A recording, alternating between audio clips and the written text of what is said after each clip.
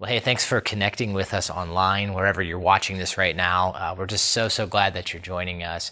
And, I understand that for many of you, maybe you're unable to be back in person at our weekend gatherings. And that could, of course, be for a variety of different reasons. And so let me just say to you that we, our team, we genuinely miss being together. And we miss seeing you here on the weekends. And so I just wanted to remind you that if there's any way that we can be praying for you, with you and your family specifically, or if there's any way that we can best serve you, please take a minute if you would and fill out that online Connect card for us. And if you don't know where to find that, you can actually find it on our website. And so if you're not currently on our website is medinaeast.gracechurches.org. And if you go there, you'll actually find an online Connect card. And on that card, you can fill out some comments. And if there's some ways that we can serve you, you can put that on there. And there's a spot for prayer requests. And so we would love to pray for you kind of during this time. So thanks for joining in and for jumping in. And if you are new to Grace Church, the Medina campus, you're actually catching us in the second week of a series that we've been doing that's called Review.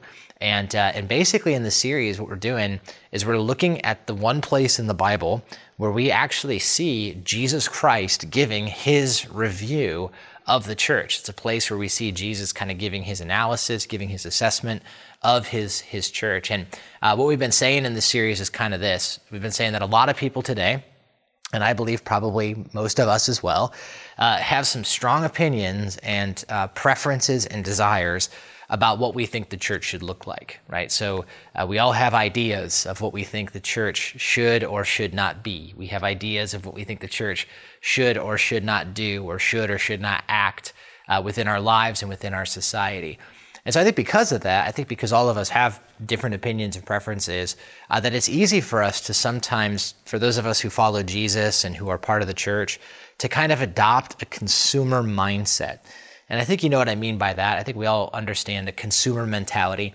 It's basically a mentality that says, I'm looking for something that suits my needs, right? I'm looking for a church that aligns with my values. I'm looking for a church that caters to my preferences.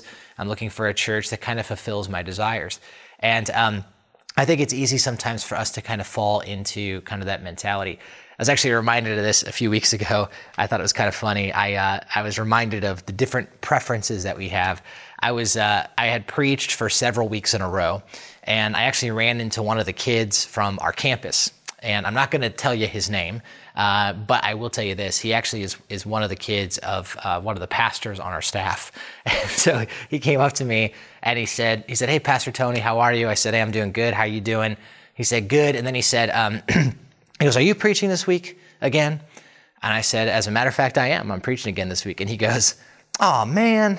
And he goes, "When are we going to hear from somebody else?" And I thought it was funny. I was like, "What, you don't like my preaching?" And he goes, "No, it's fine. It's just you get old after a while." And I just said to him, I said, "Well, if you don't like my preaching, that's fine, because I'm going to fire your dad and you're going to have to find a different church." And no, I didn't actually tell him that. Actually, what I told him was this. I said, "I actually kind of agree with you. Sometimes I get tired of hearing the sound of my own voice." But I just thought that was funny. And I think it just highlights, we all have different preferences. And that's true, right? That's undeniably true. But I believe, kind of what we're talking about in this series, that there is a much more important issue that we need to concern ourselves with as it relates to the church. And for those of us who follow Jesus, I think it's this. At the end of the day, it's not really ultimately about our opinions or our preferences or our desires for the church.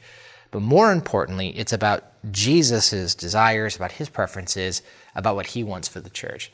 And that's actually what the series is really after, right? We're kind of going after what is Jesus's vision for his church? What is kind of his preferences and the things that he wants? And then how do we pursue that together? And so that's what we're doing. Now, let me just say real quick, too, that if you are someone who's new to Grace Church, maybe someone sent you the link to this message and you're kind of new to the whole church thing, or maybe for you, you're even new to the whole Jesus thing and you're investigating Christianity. Can I just tell you that even though this is a series that's kind of directed to the church, I believe this is actually a really important conversation for you, too. And the reason is because, maybe for some of you, maybe your previous church experiences have really kind of turned you off and maybe have even hurt you, or maybe your current opinion of the church is actually not all that great. Maybe you've seen like some serious hypocrisy or some serious abuse, and maybe ever since then you don't want to have anything to do with the church. And let me just say that if that's you, that if you've had an experience like that, in a lot of ways you are justified in looking at the church from a somewhat cautious and critical perspective. That makes sense. But here's what I want you to know, that the church that Jesus Christ has established is awesome. And it was designed to be awesome. And sometimes, honestly, we churches get it wrong. And so if you're new or you're investigating, I actually think this is a great series. It's a great series, I hope, to get a clear picture of what the founder of this whole thing thinks about what he wants the church to look like. And so we're going to be doing that. So last week, we kind of said it this way. We said, man, think about this. What if Jesus Christ wrote a review? What if he wrote a letter to the church in America today? What if he did? What would he say? What do we think he would say?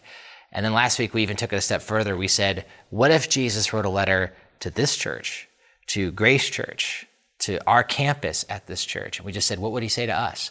And you think about it, how valuable and how awesome would it be if we had something like that, a letter like that? And here's what I said last week. I said, I actually think we do. I think in a lot of ways that what we have in Revelation chapter 2 is exactly that. We have a letter that outlines Jesus' desires for his church. And so if you got a Bible, in fact, I want you to grab it with me. I want to invite you to go back to Revelation chapter 2. We're going to kind of pick up where we left off a little bit last week. And as you're finding Revelation chapter 2 in your Bible or on your app or wherever that might be, let me kind of tell you what we're going to see. Once again, we're going to see Jesus giving his review and revealing his desires for his church. Now, let me also say, if you happen to miss last week's message, I would actually encourage you, in fact, maybe even consider pausing this right now and going back and watching or listening to last week's message. I think that in a lot of ways, that message gives some really important background and context that really helps today's conversation make a lot more sense. So I want to encourage you to do that. But where we left off was basically this. We said that John, who was the author of the book of Revelation, he was a disciple, he was an apostle of Jesus. He had this experience where he encountered the resurrected, glorified Jesus Christ. And it's an incredible experience. We talked about it all last week. And in this encounter, Jesus tells John this. So this is kind of where we left off last week. Jesus tells John, write on a scroll what you see, and then send it to the 7 churches. Send it to Ephesus, Smyrna, Pergamum, Thyatira, Sardis, Philadelphia, and Laodicea. And so basically Jesus says, I want you to write to these 7 churches. Now these 7 churches, by the way, that are mentioned, are referring to 7 different regions that existed back in this time. And Jesus basically says, I want you to write to these churches and give them my message and my assessment of each of them.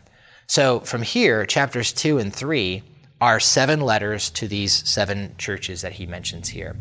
And what you're going to notice, and we're going to see today and we're going to see in the weeks to come, is that in each of these letters, Jesus includes either a commendation, so he commends these churches for things that he says, here's something I love about your church, here's something I praise about your church, here's something you're doing well. So he gives a commendation, and then he also gives a criticism. In other words, he says, here's some stuff that you need to change. Here's some stuff that I don't like about your church. Here's things that you're going to need to shift. And so in most of these letters, he gives both of those or one of those to them. So today what we're going to do is we're going to start by looking at the first church in this list. We're going to look at the church in Ephesus. Okay, so Jesus is going to address this church, and he's going to start off in chapter 2, verse 1. And here's what he says. He says, to the angel of the church in Ephesus, write, these are the words of him who holds the 7 stars in his right hand and walks among the 7 golden lampstands. All right, so let's go ahead and hit pause there. Now let me just say, regarding some of these items, the 7 stars, the 7 lampstands, the angel, that might seem pretty bizarre to you.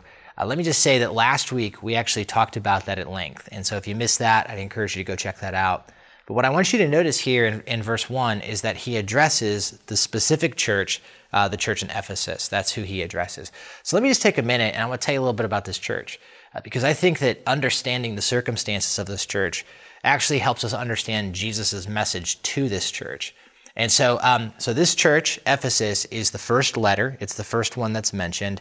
And I think the reason that Jesus first addresses this church is because this church by far was the most influential of the 7 churches. Let me just tell you, man, the church of Ephesus sat in the city of Ephesus, which was at this time the fourth largest city in the entire Roman Empire. And so this city was huge. It would have had about 250,000 residents within it. It was a port city. And so in a lot of ways, it was kind of a crossroads for trade and commerce. And so there's all kinds of different cultural backgrounds that kind of came together in the city of Ephesus. And in a lot of ways, Ephesus was like kind of on the cutting edge of culture, right? They were on the cutting edge of business, on politics, on religion, on entertainment. It was kind of that sort of thing. In fact, if you were to visit Ephesus today, which by the way you can, it's in modern day Turkey, it would be immediately apparent to you that this city was at one point a really big deal. If you were to walk around the streets, you would see stuff like this. And there's still a ton of architectural ruins and these large buildings that have survived for, 2,000 years or more. And you can just see they're huge.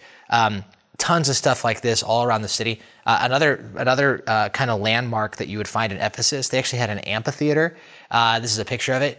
This thing could seat 24,000 people. And they would, do shows here. They would hold lectures here. And it just was this massive, amazing kind of feat of construction that you see.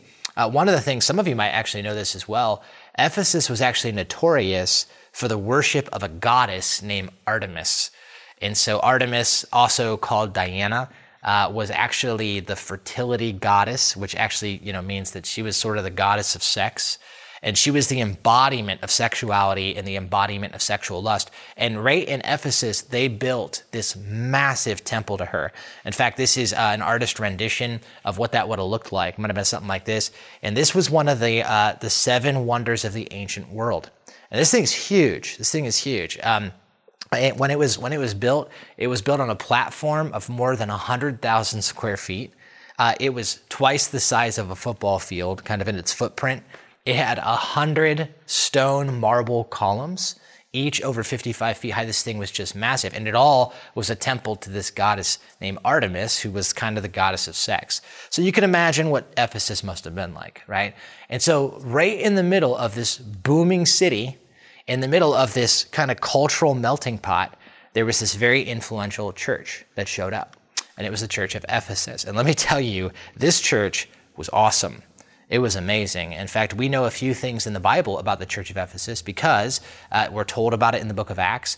We actually have the book of Ephesians in our Bible, which is the letter to the church in Ephesus. And then, of course, Revelation tells us about it. Here's one of the things we know about Ephesus. Ephesus had amazing leadership. We know this. It was planted by the Apostle Paul.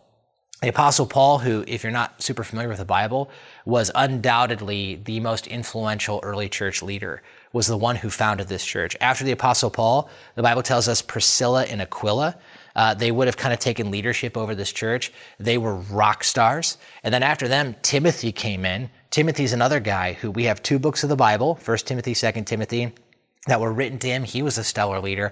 And then after Timothy, we're actually told that John, the one who wrote the book of Revelation, was the pastor of this church. And so just to put it this way, these guys had some amazing leaders at this church. All right. So at the time that this was written, Ephesus had become the center of the Christian movement. So I want you to understand that. So what does Jesus say then to this influential, booming church? What does he have to say? Well, notice he's going to start off here in verse 2. He says, I know your deeds, your hard work, and your perseverance. I know that you cannot tolerate wicked people, that you have tested those who claim to be apostles but are not, and you have found them false. All right, so let's just pause there again. I want you to notice Jesus actually starts by giving commendations. He commends this church for some good stuff that they're doing. And really, there's three things that he says, man, you guys are doing great with. And here's the first one. The first commendation is he says, I commend you on your hard work. I commend you on your hard work. Now, this term that's used here, by the way, very strong term. It literally means to exert oneself to the point of exhaustion. It's this idea of strenuous labor. And so what do we see here? What do we see about this church? Well, here's what we see. Man, these guys, they were hard workers.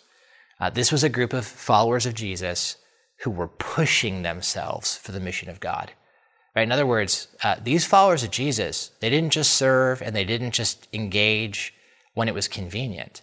They were not soft Christians by any stretch of the imagination. Man, these guys went hard, and they exerted and they exhausted themselves for the mission of God.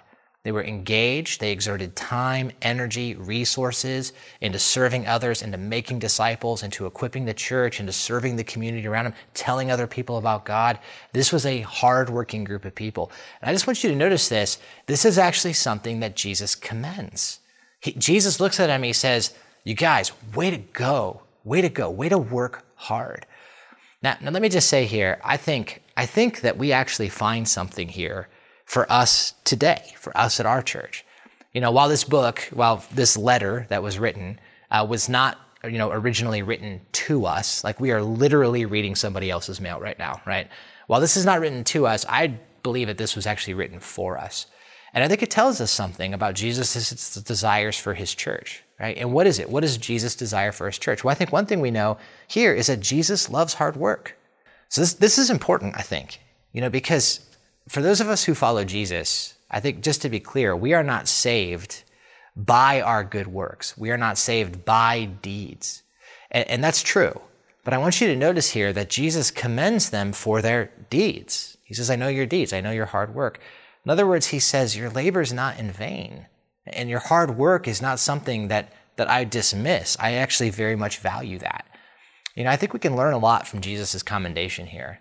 Because the truth is, I think for those of us who follow Christ, we know this. It's easy sometimes to get spiritually lackadaisical, right? It's easy to allow other priorities to crowd out and to overshadow our commitment to Jesus. It's easy sometimes to just kind of disengage and just sort of sit on the sidelines of what God is doing in his church and in the world and not really get in the game, to just let other people do the work.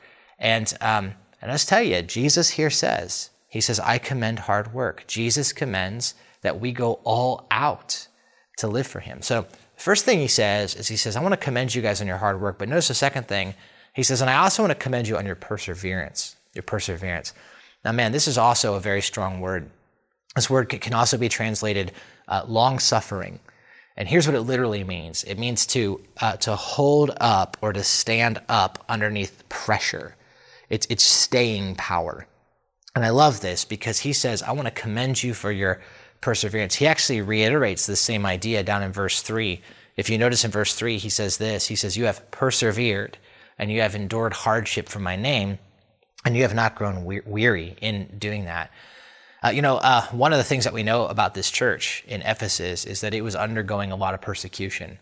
We actually talked about this last week. But back in this time, it was very common that Christians were being arrested and sometimes even killed for not renouncing their faith in Jesus Christ. And so they were going through some tough times. In addition to that, one of the things that we also know is that the Ephesian church was facing a lot of cultural pressure for the church to conform. The church was under a lot of criticism in the city of Ephesus. In fact, one of the big problems we know that was happening in this church was that the church, the city of Ephesus, the big problem they had with the church was that the church was actually hurting the economy. And you might be thinking, well, how are they doing that? Well, one of the biggest industries in Ephesus was the making and selling of these miniature statues of Artemis. Remember I talked about Artemis, the big temple? Well, they would make these like little kind of idols and these statues and figurines, and they would sell them. And so as people were coming to faith in Jesus Christ, they stopped buying these statues. And so many people were coming to faith in Jesus Christ that it actually led to sales declining. We're actually told, this is crazy, we're actually told in Acts chapter 19, because the sales had dropped so low, it actually caused a riot in the city. All right, so here's what I want you to understand. This church was facing some pretty turbulent times where honestly, it maybe would have been easier for the Christians to just give up. It would have been easier for them to just let go of all of the pressure, to stop fighting, to keep serving Jesus and to keep meeting together. It may have been easier for them just to abandon their faith and just go with the flow of their culture. But to tell you, this church, they wouldn't do it. They did not grow weary in enduring hardship. They were a persevering church. Now again, I think there's something in here for us, for our church today, that we can learn from. And what is that? Well, I think what we can learn is that Jesus commends the persevering church.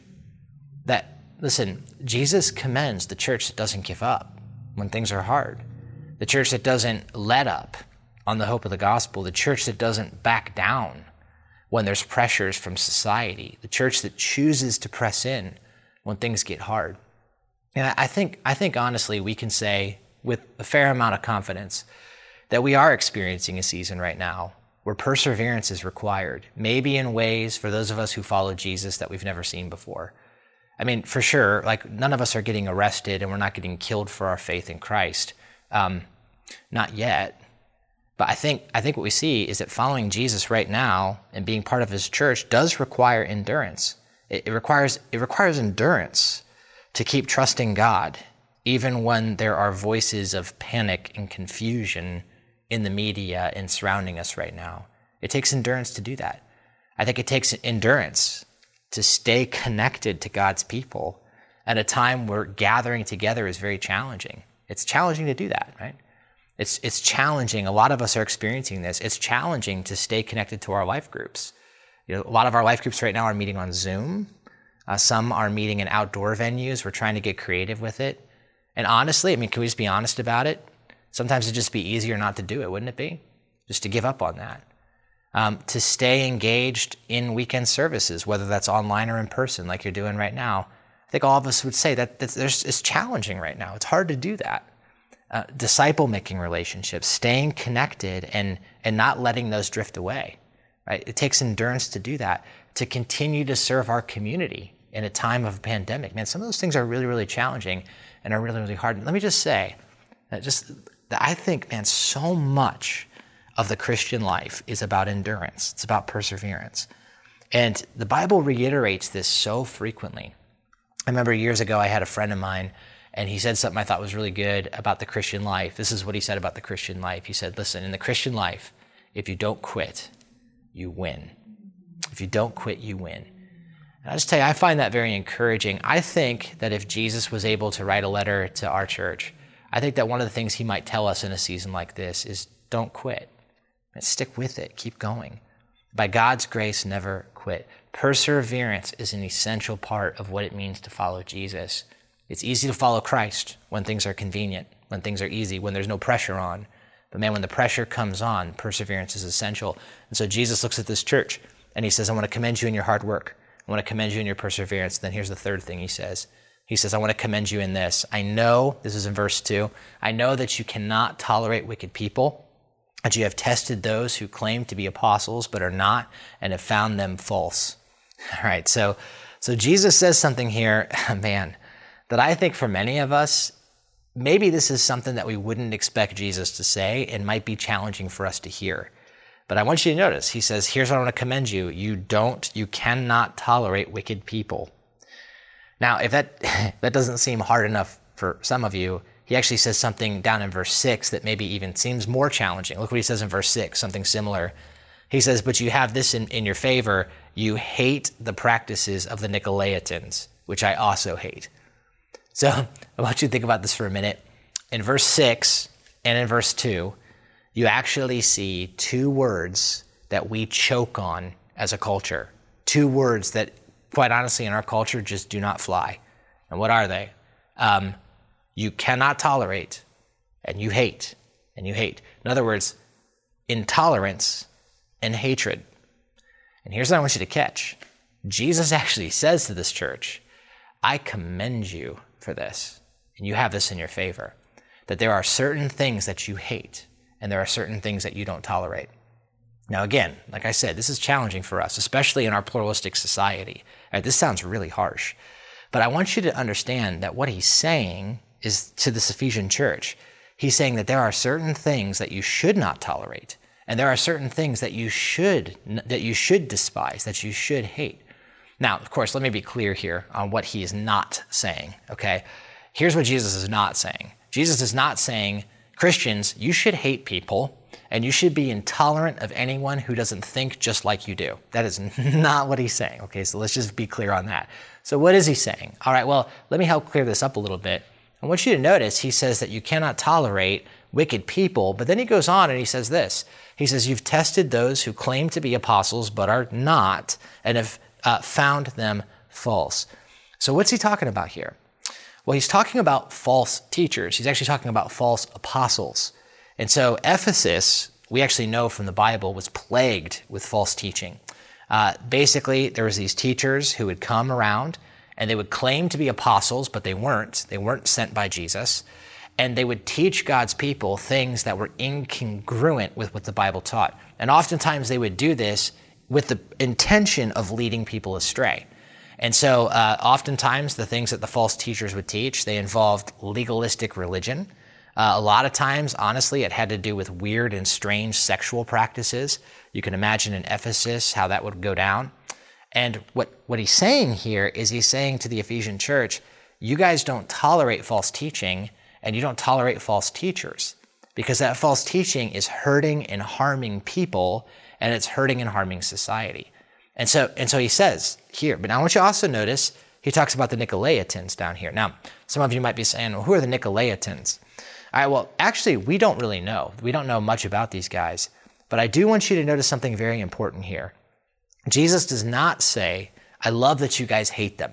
That's not what he says. Do you notice what he says? Jesus says, this is in your favor. You hate the practices of the Nicolaitans. You don't hate the Nicolaitans. You hate the practices of the Nicolaitans. Now, here's the thing. I think we can read this sometimes, and we can take it as saying, so Jesus is telling us that there's people we should not tolerate and there's people we should hate. But that's not what he's saying. I think what Jesus is saying here is that he hates the practices of the Nicolaitans. He hates the teaching that hurts and harms society. This is a very important distinction, by the way.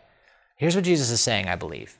I think he's saying bad teaching and bad practices, false teaching and evil practices are like cancer. They are harmful and they are destructive to the people that God loves. And so this isn't about hating a person. If you think about it, this is actually about loving a person. Now think about this for a minute. If you had cancer, wouldn't you want an oncologist who was intolerant and who hated cancer? Why? Because they love you and they care about you. And so Jesus is not saying, I want you to hate certain people and I want you to be intolerant of certain people. No, he says, I want you to hate certain practices and be intolerant of certain teaching, because it hurts the people that I love. It hurts the people that I love. Look, I think all of us know this. Hate is not the opposite of love.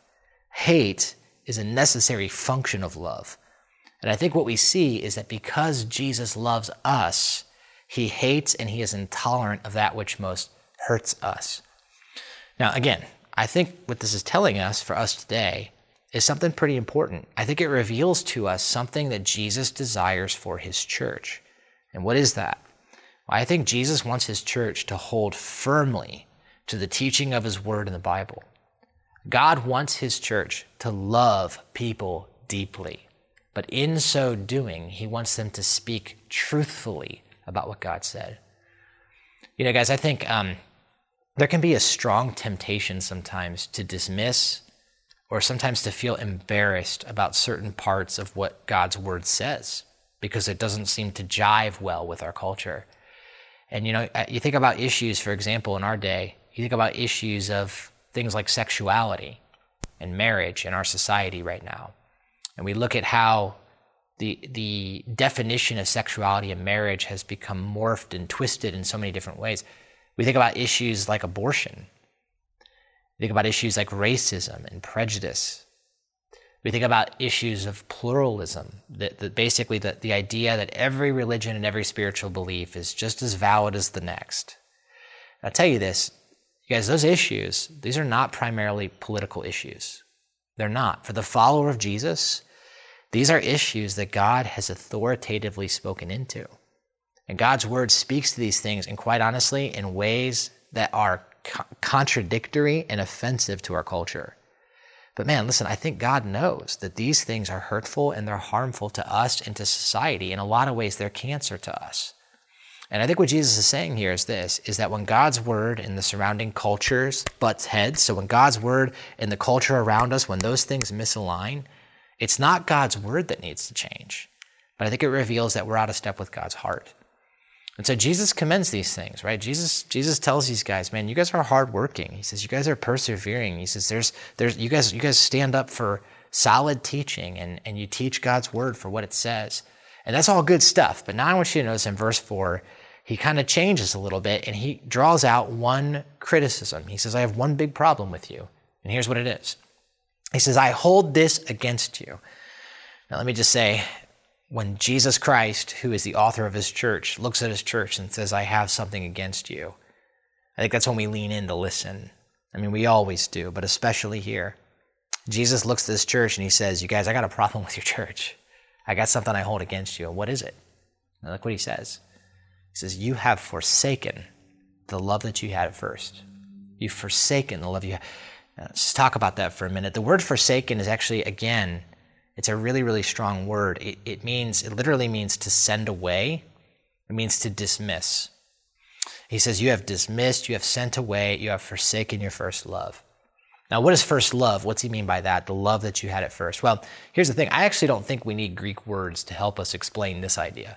I think if you've ever been in love, you know exactly what this is like, right? Just think about it. You think back to when you found new love with someone. If you're married, think back to when you and your spouse started dating. If you're kind of engaged or you have a boyfriend or girlfriend, think about when you first fell in love with them, or just think about it. You remember that? Remember when you had first love? You almost don't even need to put words to it. You just understand it, the thrill of it, the passion of it, right? The desire and the anticipation just to want to be with that person, just that fire that kind of came with first love. And here, what he says to this church is he says, listen, somewhere along the way, in all of your hard work, in all of your perseverance, and all of your efforts to teach and protect sound doctrine, he says, man, you've forsaken your first love. Here's what Jesus is saying to them, and I think this is pretty severe. Jesus says, you have everything but the main thing. He says, you have all these great external things, but you are flawed in your center. I mean, think about it for a minute. Do you guys remember someone asked Jesus on one occasion, what is the greatest commandment? What's the most important commandment? You remember how he answered that? Matthew 22. He said, here it is. Love the Lord your God with all your heart, mind, soul, and strength, and love your neighbor as yourself. Jesus says everything hangs on this. If you don't have that, you've missed the main thing. Jesus looks at this church and he says, you got one big glaring problem. You don't love. You've drifted away. You have forsaken your first love. And I find it so interesting. Throughout the Bible, the relationship with Jesus and the church is oftentimes likened to a relationship between a husband and a wife or a bride and a groom. And, I think just like in marriage, one of the big dangers that can take place is that you can lose your first love, that romance can become routine, that intimacy can turn into procedure. Right? I was reminded of this. This is such a common thing. I was reminded of this.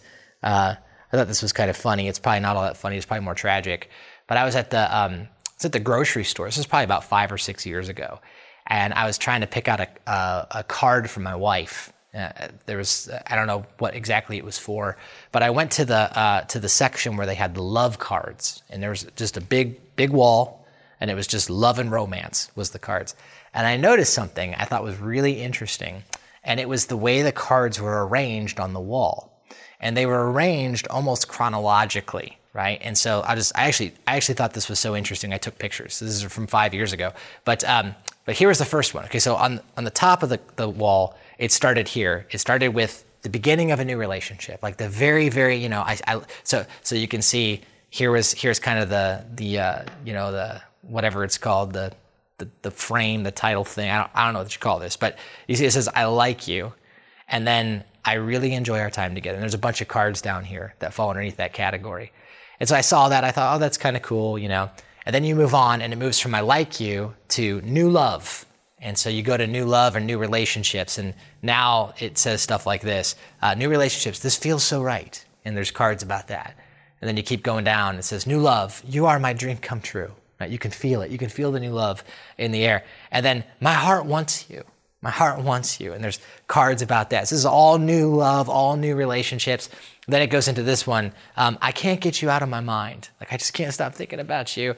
New love, I didn't see us coming. It was a surprise. We fell into it, and you can feel the whimsical nature of it. And so it goes from we just met and I kind of like you to new love. And then as I kept walking down the wall, it moved from that to love. And so then it goes to love.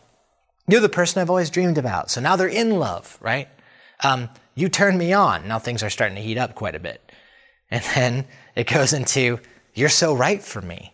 It's just all these love cards are gushing. You and I are soulmates. And so you get it, right? It's like new relationship and then new love and then we're in love. But then as I kept going down the wall, it started to change in its tone. And then it went to this. So it went to love. Even when I don't show it, I love you. And so you can feel it's starting to grow a little colder here, right? And then I hate when we fight. And then I'm sorry for neglecting you. And then give me the chance to do better. And then let's keep trying. And then we'll find happiness again. And it's almost like as you walk down the line, you can feel how it went from new love to a drifting from that first love. And the part I thought was maybe the most tragic and maybe the most comical was that the whole bottom shelf just went from love to apology cards. It's just, I let you down. I'm sorry I hurt you. And all I'm saying is I think we all know how this works, right? That there is this drifting away from our first love. So let me ask you, if you're a follower of Jesus, how about you? Have you forsaken your first love? Have you found that maybe your love for Jesus has grown cold? Let me ask you a few questions, I think, just in light of all of this. How about this one? If you're a follower of Christ, are you loving Jesus more and more? It's a very simple question. But as you follow Christ, do you find that you love him more every day that you follow him? And can I just tell you that if as you follow Jesus, you don't see yourself growing in your love for him, maybe you're going the wrong way. Because Jesus says this is at the center of it, is to love me, Here's the next thing. Has your relationship with God fallen into dutiful obligation? If I was to ask you, hey, tell me about your relationship with God, would you just give me a list of all the stuff you're doing? Would you be like, well, I pray these amount of times a day, and I go to this life group, and I go to this Bible study, and I try to attend? Or would you tell me about how awesome God is? And about what he's teaching you and the delight that you have in him? How about this one? Do you no longer feel like you need God in your life? Do you don't feel that same need?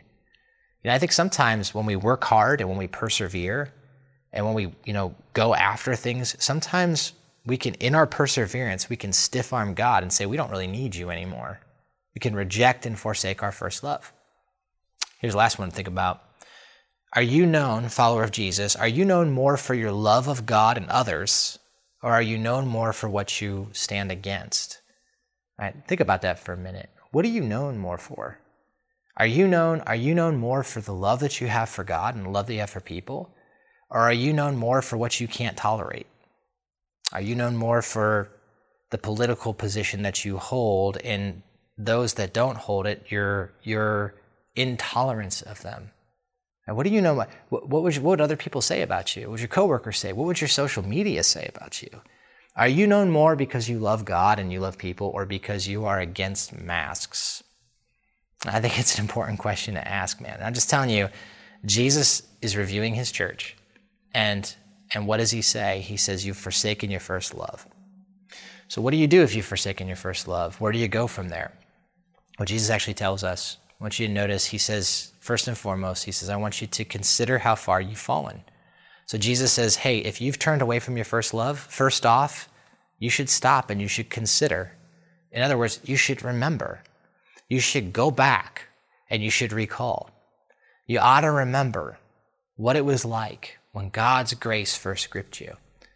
And I think for those of us who follow Jesus, it's so important that we often go back and replay the tapes of God's grace and his salvation in our life. Think back to when you first started to follow Jesus. As I was doing this week, I was just like, you know what? I want to go back. I want to consider. I just started thinking about what was it like when I first started following Jesus. And I remember that so vividly. I was 17 when I came to know Christ. And I remember that first love, that new love that I just came into. I was so excited and so passionate about following Jesus. I remember I was in awe of his grace, that he would forgive me. And I remember, man, I couldn't, I wanted to read the Bible all the time. I didn't even understand it. I wanted to be with God's people. I was like, gosh, I want to be at church. I want to be with the people who love God. I want to learn from them. I remember when I first came to know Jesus, I remember I would not shut up about him. I just would tell everybody. And I was a shy person, but I was just like, Jesus has changed my life. I remember one time I was at a restaurant and there was some high school friends of mine sitting at a different table. And I remember I was like, well, I know Jesus now. I don't know if they've ever heard about Jesus. I want them to know. I just went up to the table and I was like, do you guys know about Jesus? Have you heard about him? He's changing my life. And they all looked at me like I was weird, but I didn't really care because I was just like, Jesus is transforming me and changing me. And I couldn't contain it. I would gush about him. I remember the feeling of being like, God, I will go anywhere for you. Wherever you want me to go, just tell me and I'm in. And it was a new, fresh love. And I think honestly, sometimes as we follow Jesus, it can be easy for us to drift from that first love. And so Jesus says, this is how you regain your first love. You start by remembering. Maybe a good practical step would be this for you, if you're a follower of Christ, is maybe even after this is done, is just go for a walk, get some time, and just replay the tapes of what Jesus has done in your life. And so he says, consider how far you've fallen. Then he says, repent. And repent, very simply, is a change of mind that leads to a change of life. In other words, he says, stop going the way you're going. Jesus says to this church, he says, yeah, you're working hard, you're persevering, you're doing some good stuff, but you don't love. And he says, and you're going the wrong way. You're off track, and so you need to repent. And then he says, do the things that you did at first. Go back and do the things you did at first. Sometimes I think we fall under the false belief that actions must follow feelings. That if I don't feel like I love Jesus, then I have to figure out a way to change my feelings first. But I think that's wrong. And I think all of us kind of know that. Feelings and actions go together. And we often cannot immediately change the way we feel, but we can change what we do. We can change our actions. And a lot of times when we do that, our feelings will follow our actions. In a cold, lifeless marriage, a good counselor is going to tell you the same thing that Jesus tells his church here. A good counselor is going to say, don't wait for the feeling to come back, but go back and do the things you did at first. Prioritize a date night, buy flowers, write notes, go back and do those things. And you can restart the flame that first ignited. And sadly, this is what Jesus is saying to the church in Ephesus. Get back to the basics. Spend time with Jesus. Make your first cup of coffee with him in the morning. Spend time with his people. Prioritize that. Tell other people about him. Don't be ashamed to mention his name. And so he says, go back and do the things you did at first. And then he says this. He says, and if you don't repent, I'm going to come to you and I'm going to remove your lampstand from its place. Boy, I tell you, this verse is one that I find very sobering. And I think what Jesus is saying is that when a church loses its first love, it's a very serious condition, and that God will remove that church's influence in its favor. I want you to listen to me on this. A church should never assume God's perpetual favor. Our church should never assume God's perpetual favor. Now, let me be clear. Every follower of Jesus is secure in Jesus Christ. But that same type of security is never promised to the local church. Jesus can remove a church's lampstand, and he has. He's done it before. And how many of you have experienced that before? When you walk into a church and it's just a shell of what it formerly was. That you walk in and it has all the trappings of a church, but there's no light in it. And the lampstand has been taken away. Something I think is really sad is if you go to Ephesus today, it's all ruins. And one of the things that you will not find in Ephesus is you will not find a church. This city, which at one time was the headquarters of the Christian movement, is an extinguished lampstand. So Jesus ends with this. Here's what he says. He says, whoever has ears, let them hear what the Spirit says to the churches. This is Jesus' way, by the way. He says this quite often. This is his way of saying, you should listen. And I think for those of us who follow Christ, who are part of the Medina campus, we should listen. What does Jesus have to say to his church? What does he have to say to our church in these things? And then he gives a promise. He says, to the one who's victorious, I will give the right to eat from the tree of life, which is in the paradise of God. Now, this, by the way, is a promise of eternal life. And I want you to notice that even though this whole letter has been addressed to the entire church, this promise is to the individual. He says, to the one who is victorious. And I think what this communicates is that there is individual responsibility. that even though this is to the whole church, the church is comprised of individuals who view Jesus as their first love. And so regardless of what the rest of the church is doing, there's an individual call, and there's an individual invitation to make Jesus your first love and to respond to his words.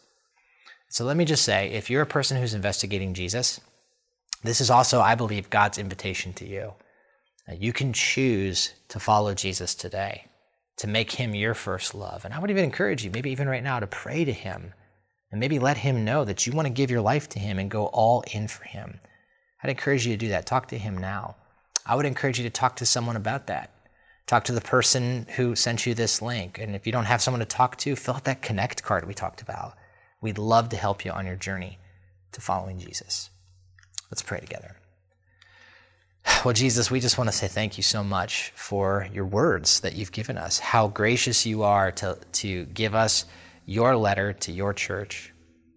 Father, I pray that you would help those of us who follow you to find encouragement in hard work, to find encouragement to persevere, to find encouragement to hold tightly to what you said. But more than anything, oh Father, help us not to lose our love. Help us to be known for our love. I ask that you would strengthen that, and we pray it in Jesus' name. Amen.